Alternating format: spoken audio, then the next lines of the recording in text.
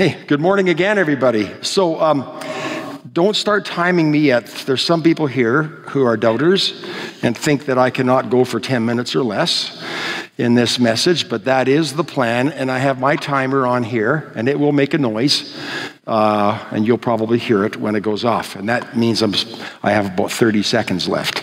But don't start timing me yet, because this is just preliminary stuff right now, okay? This is not the sermon. Now, some of you are wondering why I'm still here. You thought, didn't you just do this is not the sermon, by the way. Okay. Didn't we just do your retirement thing last Sunday? And why are you still here? And why are you preaching? Well, actually, it was planned from the beginning that this would be my last Sunday as lead pastor and my last mini sermon before I bow out as lead pastor.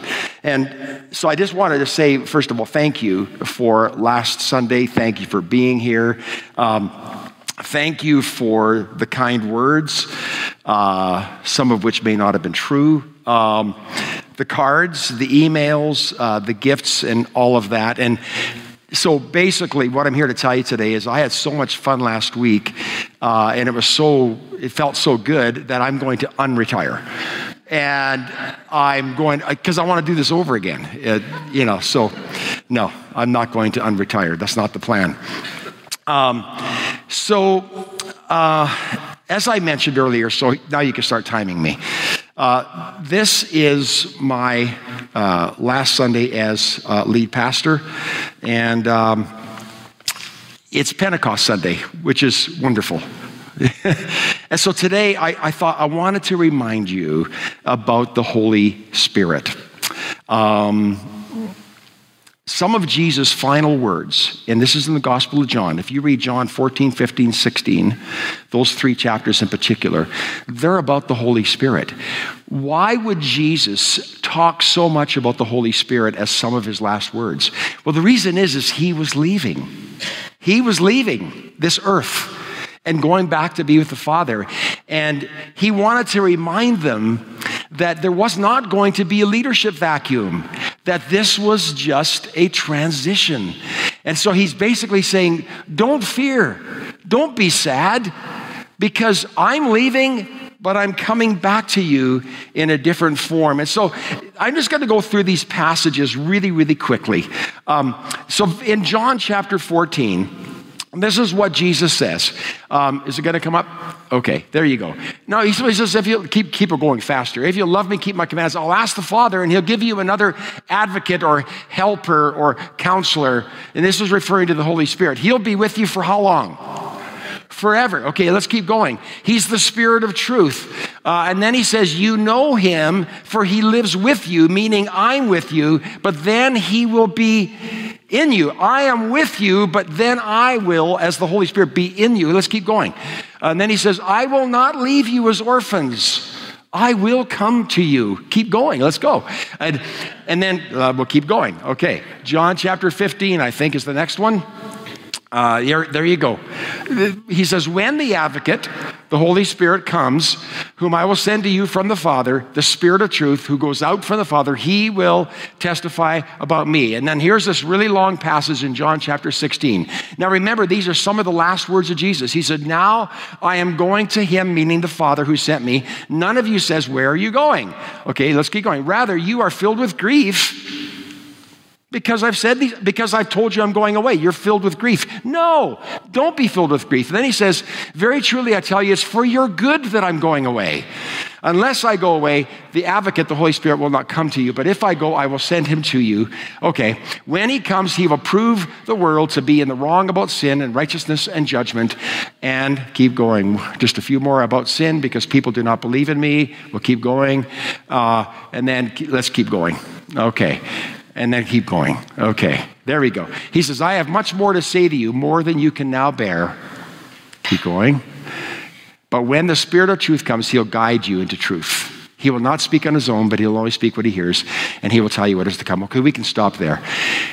These are some of the final words of Jesus to his disciples. And there's 4 things that he says in these passages. And I just want to just summarize them quickly for you. One is The Holy Spirit will bring glory to the Son, Jesus. The role of the Holy Spirit is to point to Jesus. When we have the Holy Spirit, we are to do the same thing. When you move in and keep in step with the Spirit of God, what are you doing? You're a signpost that points to Jesus, so that at the end of the day, he is the one who is exalted.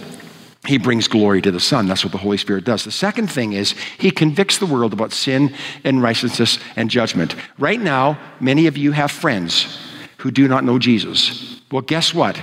Because of prevenient grace, the grace of God that goes before we ever know him, God is convicting those people. He's convincing them of the truth of his word, his message, and of who Jesus Christ is and why he came. So he's the one that does the convincing. I don't have to convince. I am a messenger, but it is his message. But here's another thing he says. He will guide us into all truth, and he will remind us of the things that Jesus said. And the Holy Spirit does not speak on his own, just as Jesus did not speak or act on his own, but he speaks on the authority of the Father and the Son. But here's the nugget I really want to give to you. He said, he will be in you. Jesus said, I will not leave you as orphans. At the end of the Great Commission, Matthew chapter 28, verse 20, he says, lo, behold, I am with you always. How could Jesus be with us always when he was going away? Because he has given us his Spirit. And so what I want us to remember today is this is Christ's church. It is not my church. It is not your church. It is his church. We are his people. And he has left his Holy Spirit to direct us, to guide us. Human leaders come and go. People come and go, but God remains through the presence of his Holy Spirit. If you take a look at the growth of the church in the book of Acts, the church accelerated in its growth and its outreach. Jesus said to his disciples, because I am going to the Father, and what he meant is, and I am going to pour out the gift of my Holy Spirit upon you, he said, you will do even greater works than I have done. And guess what? You read the book of Acts and you see the greater works. And that's the way it was intended to be. He was gone, but the Holy Spirit was present and they knew it. And there we see that the disciples did something that Jesus did not do in his lifetime. They took the gospel message to the outermost parts of the world, as far as Rome. And I think it's interesting that when Peter the apostle and John, when they were taken to task by the Jewish high court, like the Supreme Court, and they were said, stop preaching in the name of this man Jesus, it says this in Acts chapter 4, Peter, filled with the Holy Spirit, opened his mouth. And he spoke with boldness, and he defended the faith, and he was not afraid. He was not that same coward who deserted Jesus on the night that he was betrayed. But isn't it interesting that it says Peter, filled with the Holy Spirit, opened his mouth? Every time Peter preached in the book of Acts, when Paul preached, it was under the influence of the Holy Spirit. And so I want to leave that with you as just a reminder. The Holy Spirit is a person. Can we just all say that together? The Holy Spirit is a person. The Holy Spirit is not a thing. He's not a force like the force be with you. He's the living person of Jesus Christ inside of you to help you, to guide you, to direct your steps, to empower you, to help you to do that which would otherwise be impossible for you as his people. And so we have the same Holy Spirit that they had. So I want to ask you before we pray, is the Holy Spirit more than just a doctrine to you? You could say, I believe in the Trinity, Father, Son, and Holy Spirit. That's good. But do you know him as a person?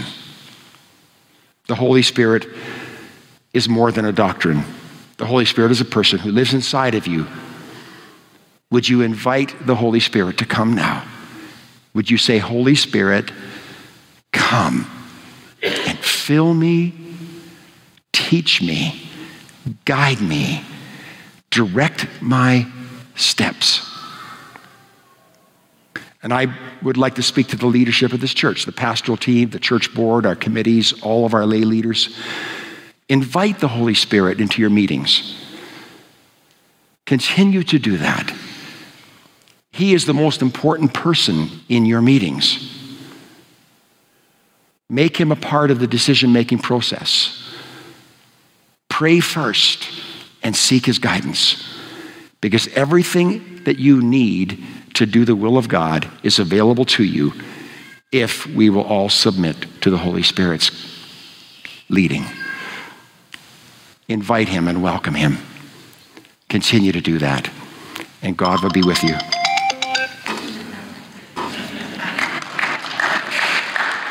Wow.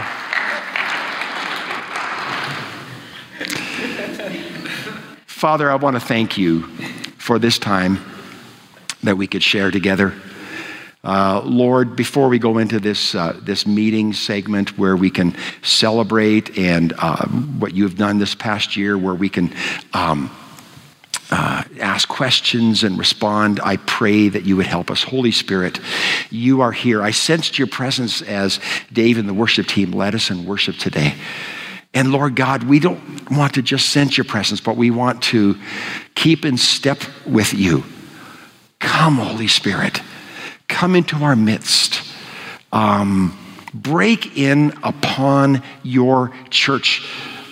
Awaken us to the things of God and the things that you have planned for us, so that we will truly believe that you can do immeasurably more than all we ask or imagine, according to your power that is at work within us. In Jesus' name I pray. Amen.